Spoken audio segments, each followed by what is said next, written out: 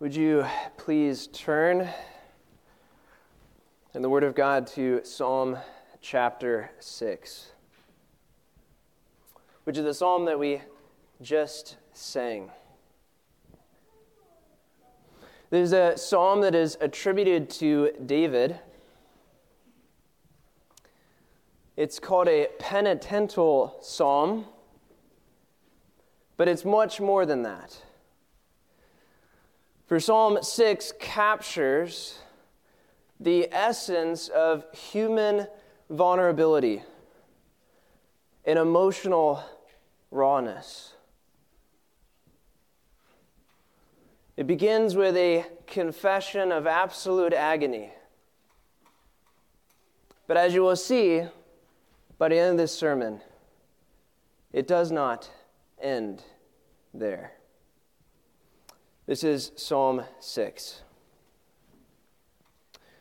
O Lord, rebuke me not in your anger, nor discipline me in your wrath. Be gracious to me, O Lord, for I am languishing. Heal me, O Lord, for my bones are troubled.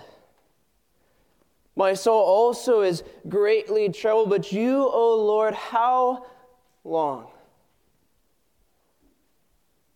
Turn, O Lord, deliver my life. Save me for the sake of your steadfast love. For in death there is no remembrance of you. In Sheol, who will give you praise? I am weary with my moaning. Every night I flood my bed with tears. I drench my couch with my weeping. My eyes waste away because of grief. It grows weak because of all my foes. Depart from me, all you workers of evil, for the Lord has heard the sound of my weeping. The Lord has heard my plea. The Lord accepts my prayer. All my enemies shall be ashamed and greatly troubled. They shall turn back and be put to shame in a moment. Lord, would you be with us now as we hear from you? Give us ears to listen. In Jesus' name, amen. Just a few hours left, isn't it? Less than 6 hours, and we're moving from 2023 to 2024. And with each new minute that passes by and each hour that passes by, the anticipation builds, doesn't it? It's in the air. And with the new year, there comes to mind fresh starts. Resolutions that many of us will fail to keep 2 weeks after making them, if you're anybody like me. But it's not just that, is it? Because with the turn of the new year, we also have a looking back upon the year that was. And mixed in this excitement and anticipation, there's a spectrum of other emotions. Perhaps it's dread. Perhaps it's regret. Perhaps it's the weight of the baggage from this last year. Unmet expectations. Dreams that didn't come true. Projects that you fought for and worked hard for and were disappointed because they didn't come true. And pain. Oh, the pain. Perhaps even right now, you are suffering. Perhaps even right now, this is how you feel. as you look to this new year. And in this psalm, God gives you hope. In this psalm, God gives you great joy. And in this psalm, there is a charge for you tonight. And it is this: that in the midst of facing a new year, in the midst of looking back on all the things that were and all the things that happened, good and bad, the charge of Psalm 6 to you tonight is to forge unshakable faith through your suffering. That is the charge of this text tonight. And we are given 4 ways that we are to forge this unshakable faith. Look with me, if you will, at verses 1 to 3 of our text. The first step to forge this unshakable faith through your suffering is to throw yourself on God's grace. If you look at the beginning, David says, "O Lord, rebuke me not in your anger, nor discipline me in your wrath." Rebuke and discipline, anger and wrath, this is how the psalm begins. And whenever you are under the intense pain and suffering, or when you're under any kind of pain and suffering, sometimes it feels like this, doesn't it?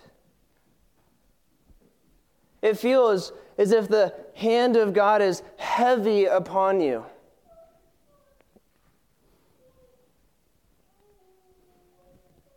And that's what David is experiencing here.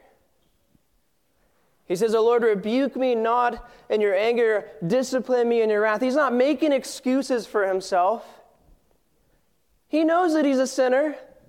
He knows that he's a rebel before God. He doesn't deserve God's grace. He doesn't deserve God's mercy. So he's not sitting here making defenses for himself. All he asks from God is one thing: "Lord, rebuke me not in your anger, nor discipline me in your wrath." That's it. Because when you undergo the intense hand and the heavy hand of God, it feels like that. And even though this discipline is unpleasant, we have to ground ourselves in the Word of God that when we undergo discipline, however unpleasant it is, because I'm not going to make an excuse, it does hurt.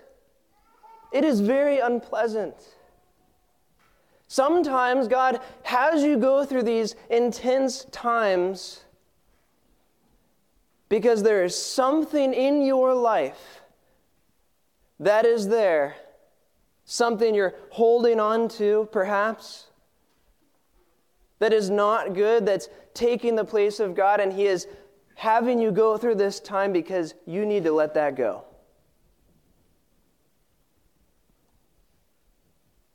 And there are other times that God has us go through these things out of love for us, because they're made for us to go through so we become more like Christ. Even Hebrews 12 says that God is treating us as His children, as His sons when we undergo these things. Doesn't mean it's easy. But we need to see God's purpose and His hand behind our suffering. It's unclear as to exactly why David is suffering, but he is. And then he goes on in verse 2 and he says this: "Be gracious to me, O Lord, for I am languishing." He pleads, he says, "Be gracious to me, God." That's his prayer to the Lord. That's his petition. Be gracious to me. For I am hurting, I am in agony, and I am in pain.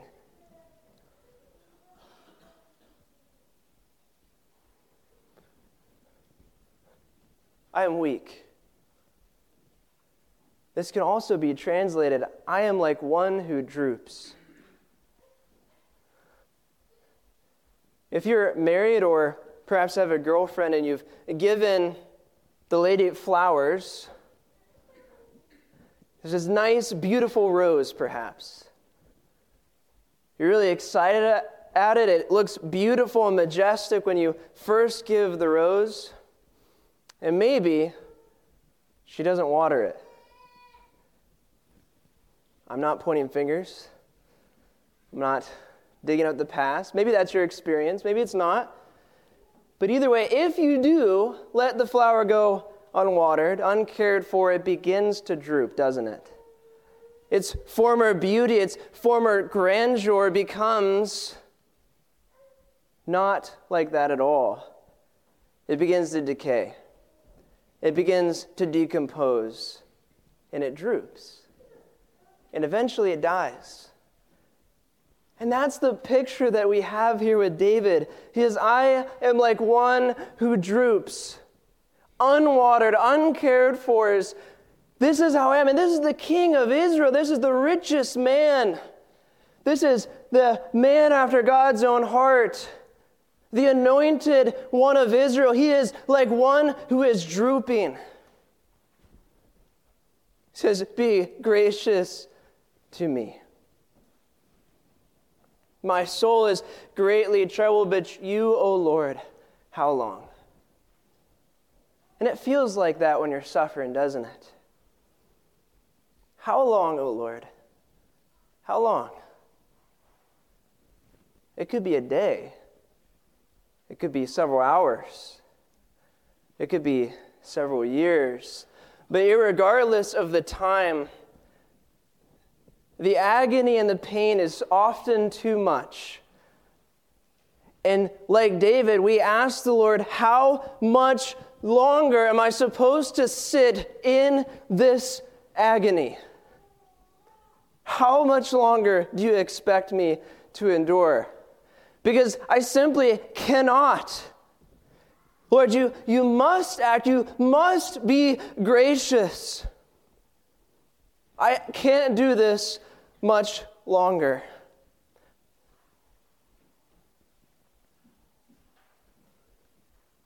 And whether your pain is from suffering, unmet expectations, baggage from the past, whatever is causing that suffering. Like David, when you suffer, humble yourself before God. Don't make excuses. Examine your own heart, because there might be something in there that God wants you to see. He might also be having you go through that simply because He loves you. And He does. As you suffer, you need to accept that God has a purpose and a meaning for your suffering, and it is not meaningless. As you suffer, you need to seek God, because He is never repelled by your pain. But all of this suffering that David is going through, all of this agony that he is experiencing, is a shadow. Because there would be one that is greater, Christ, who comes and fulfills this perfectly. Jesus in the Garden of Gethsemane, His spirit is heavy, the weight of the world that He is about to undergo, the reality of that is crushing upon Him. The agony of the separation from the Father is dawning upon Him. He tells His disciples, my soul is troubled, stay with me. They sleep. 3 times He goes to the Father. 3 times. He throws Himself upon the Father's grace that night. But He didn't get any, did He? No. And because He didn't get any, you can.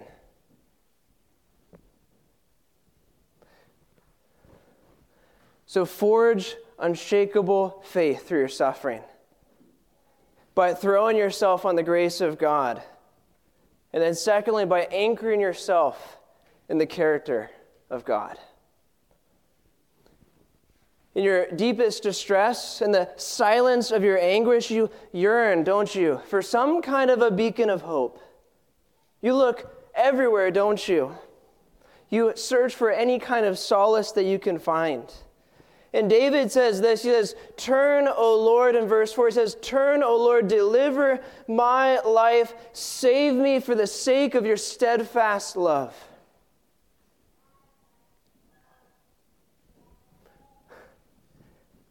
He is going directly to the character of God and appealing to who he is. He knows that God is good. He knows that God is merciful. He knows that God has made promises to bless him and to give him a hope and a future and peace. He knows the character of the being who is in front of him.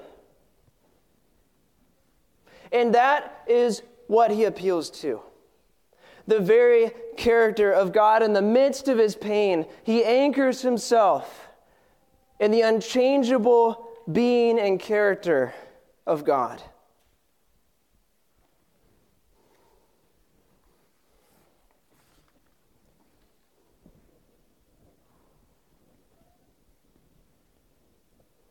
It says, turn, save. There's an urgency to this. When you're in pain and you're in suffering, it feels like this, doesn't it? God's got to do something. He's got to act quickly because I can't stand this much longer. And David fears death. He admits it here in verse 5, "For in death there is no remembrance of you, and Sheol, who will give you praise?" It says, "For in death there is no remembrance of you." The reason that he wants the agony and the pain and the suffering to be removed from him is not for selfish purposes. It says, "For in death there is no remembrance of you, and Sheol, who will give you praise?" He wants God to take his suffering and his pain and his agony away so that he can give praise to God.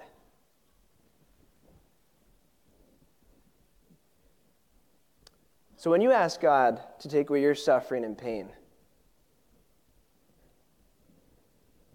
is it for yourself that you ask?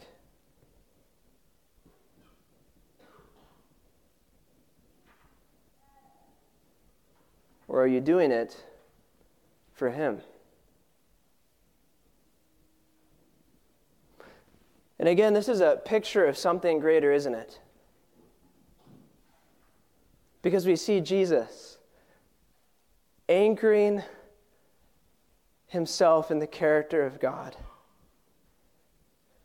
When he prays in the Garden of Gethsemane, "O Lord, take this cup of wrath from me." 3 times he prays this. But he says, "Not my will, but your will be done."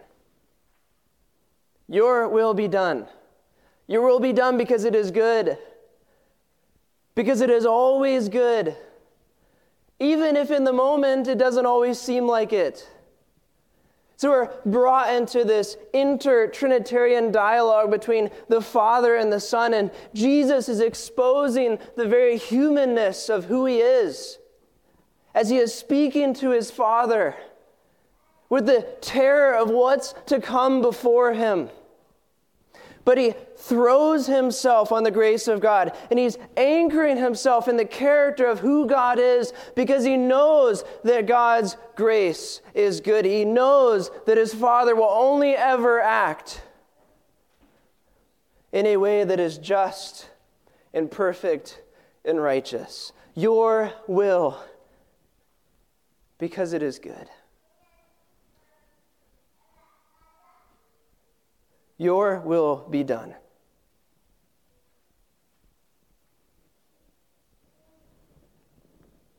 So forge unshakable faith through your suffering. Through your suffering. Not in spite of it.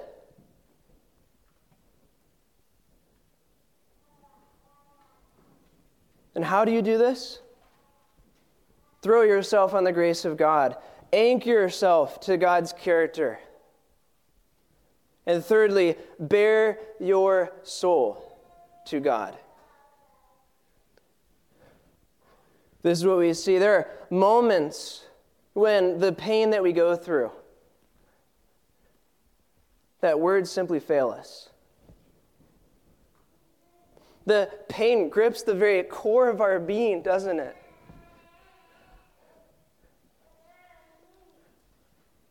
You can't articulate what you're going for, what you're going through, and you find no release.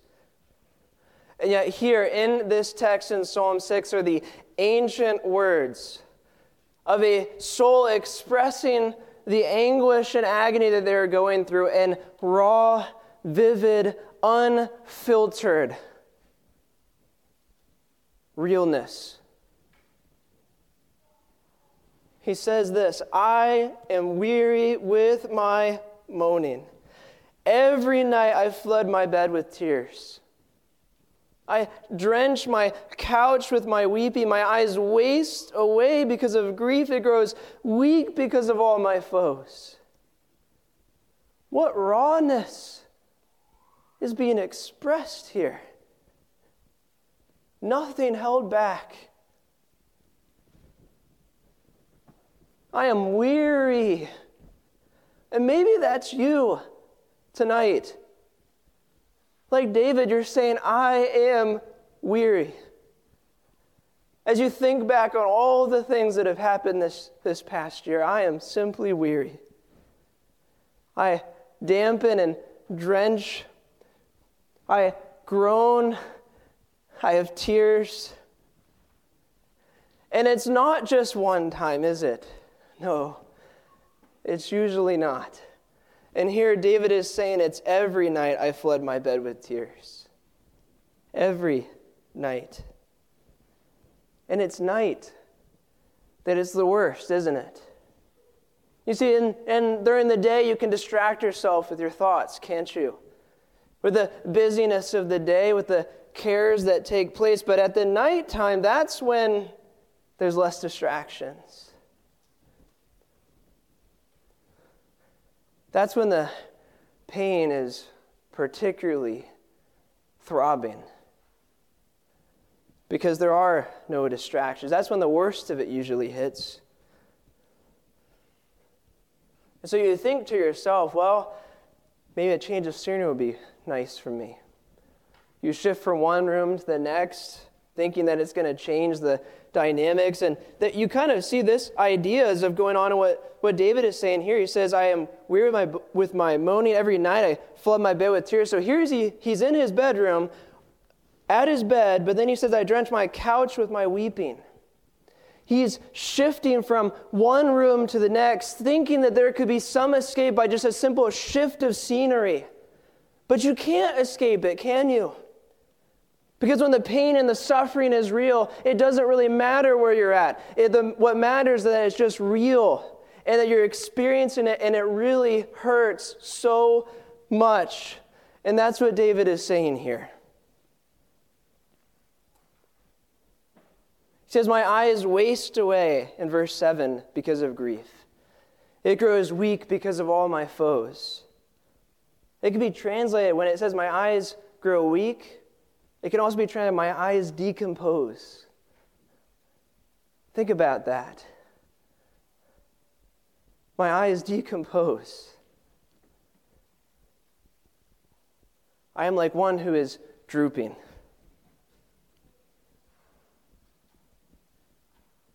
Every night. Can you feel the weight of this?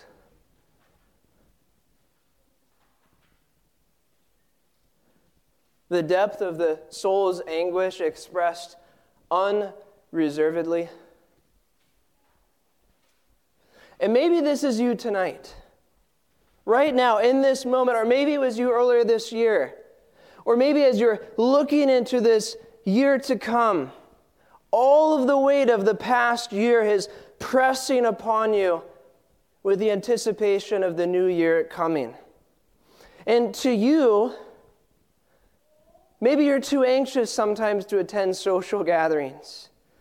Maybe you're too stressed to sleep at night, tossing and turning in your bed.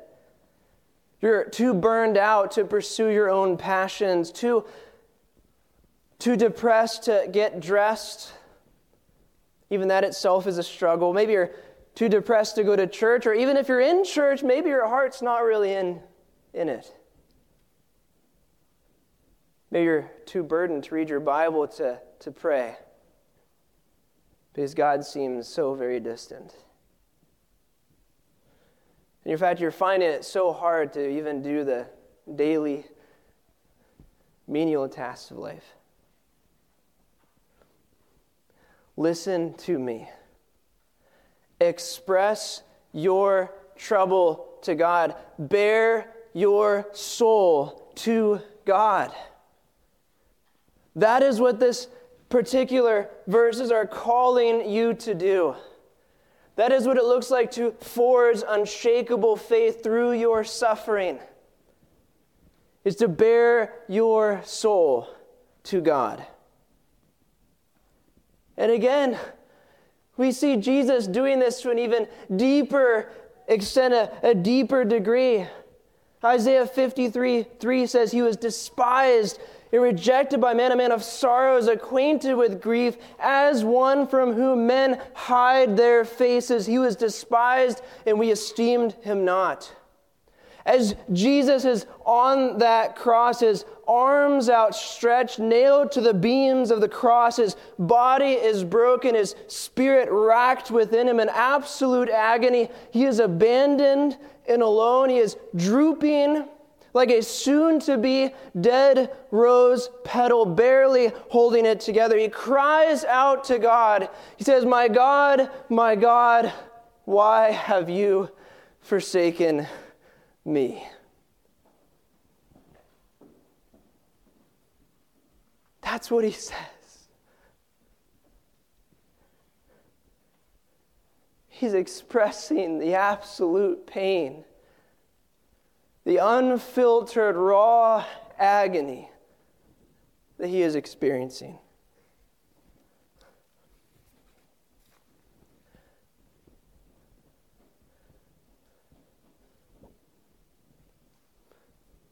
This is what it looks like to forge unshakable faith through your suffering. To throw yourself on God's grace, to anchor yourself in the character of God, to bear your soul to God. And then we see in these final 3 verses, it also means surrendering your troubles to God. We see in verse 8, it says, depart from me, all you workers of evil.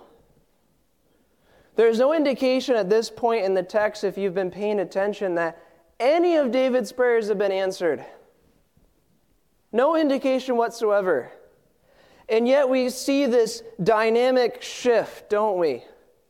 From despair to hope. Because he says here in verse 8, he says, depart from me, all you workers of evil, for the Lord has heard the sound of my weeping.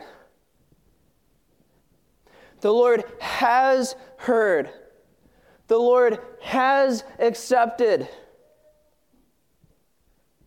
He does hear. He does answer. And the only possible way that David is able to say this with such definitive nature and exactness is because he has surrendered his troubles to God. It doesn't mean that they have gone away. But he is able to forge this unshakable faith and confidence that he has gained through his suffering because he has surrendered his troubles to God.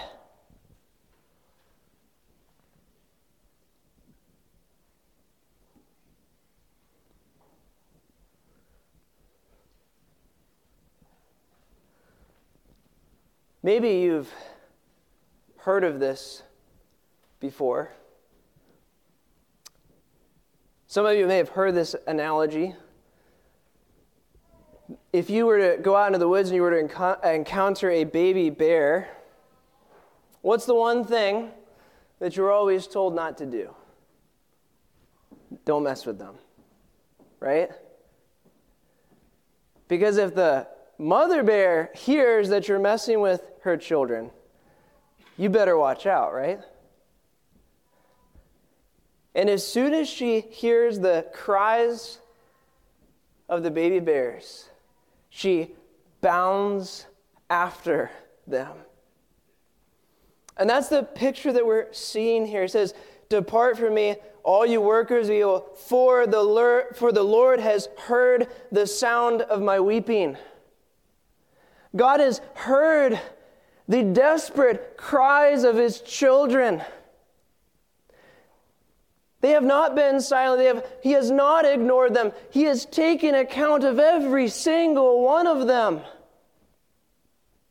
And he is going to act. He is going to respond. David says, "The Lord has heard my plea. The Lord accepts my prayer." And then he says, "All my enemies shall be ashamed and greatly troubled. They shall turn back and be put to shame." You don't mess with God's children. Because God's going to come after you if you do.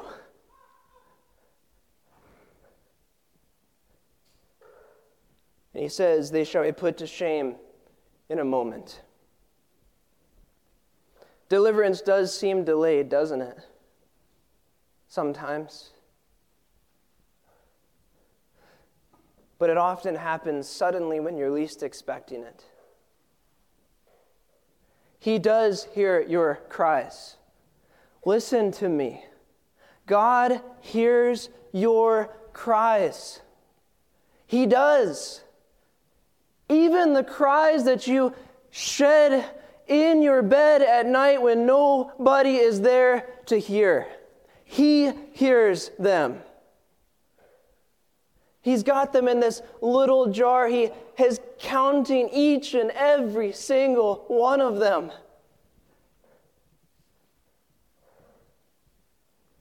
Deliverance, it will come in a moment, suddenly. But it will come. And again, all of this is a shadow, isn't it, of something far greater. And we see Jesus in the midst of all of this, don't we? As Jesus breathes his very last breath, we see this total and complete ultimate surrender of his troubles to God when he cries out on the cross. He says, "Father, into your hands I commit my spirit." Absolute surrender. And the world's going to look at that and they're going to say, that was defeat. But that was victory. That was the mighty King conquering death. To the point where we can read in 1 Corinthians, death has been swallowed up in victory. Where, O death, is your victory? Where, O death, is your sting? And that's why it is for just a moment. Even though that moment, how much longer, Lord, we ask.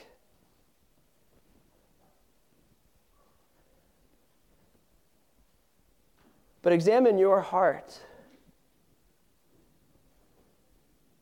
Have you accepted Christ yourself? The Lord knows your heart. And for you who reject God, your tears will go unheard. Your moaning will go unnoticed, and it will not end at death. For you who continue to reject God, your tears and your moaning will have an unending suffering.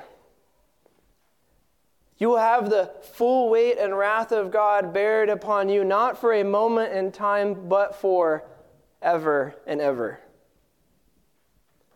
and there will be no escape. But if you turn,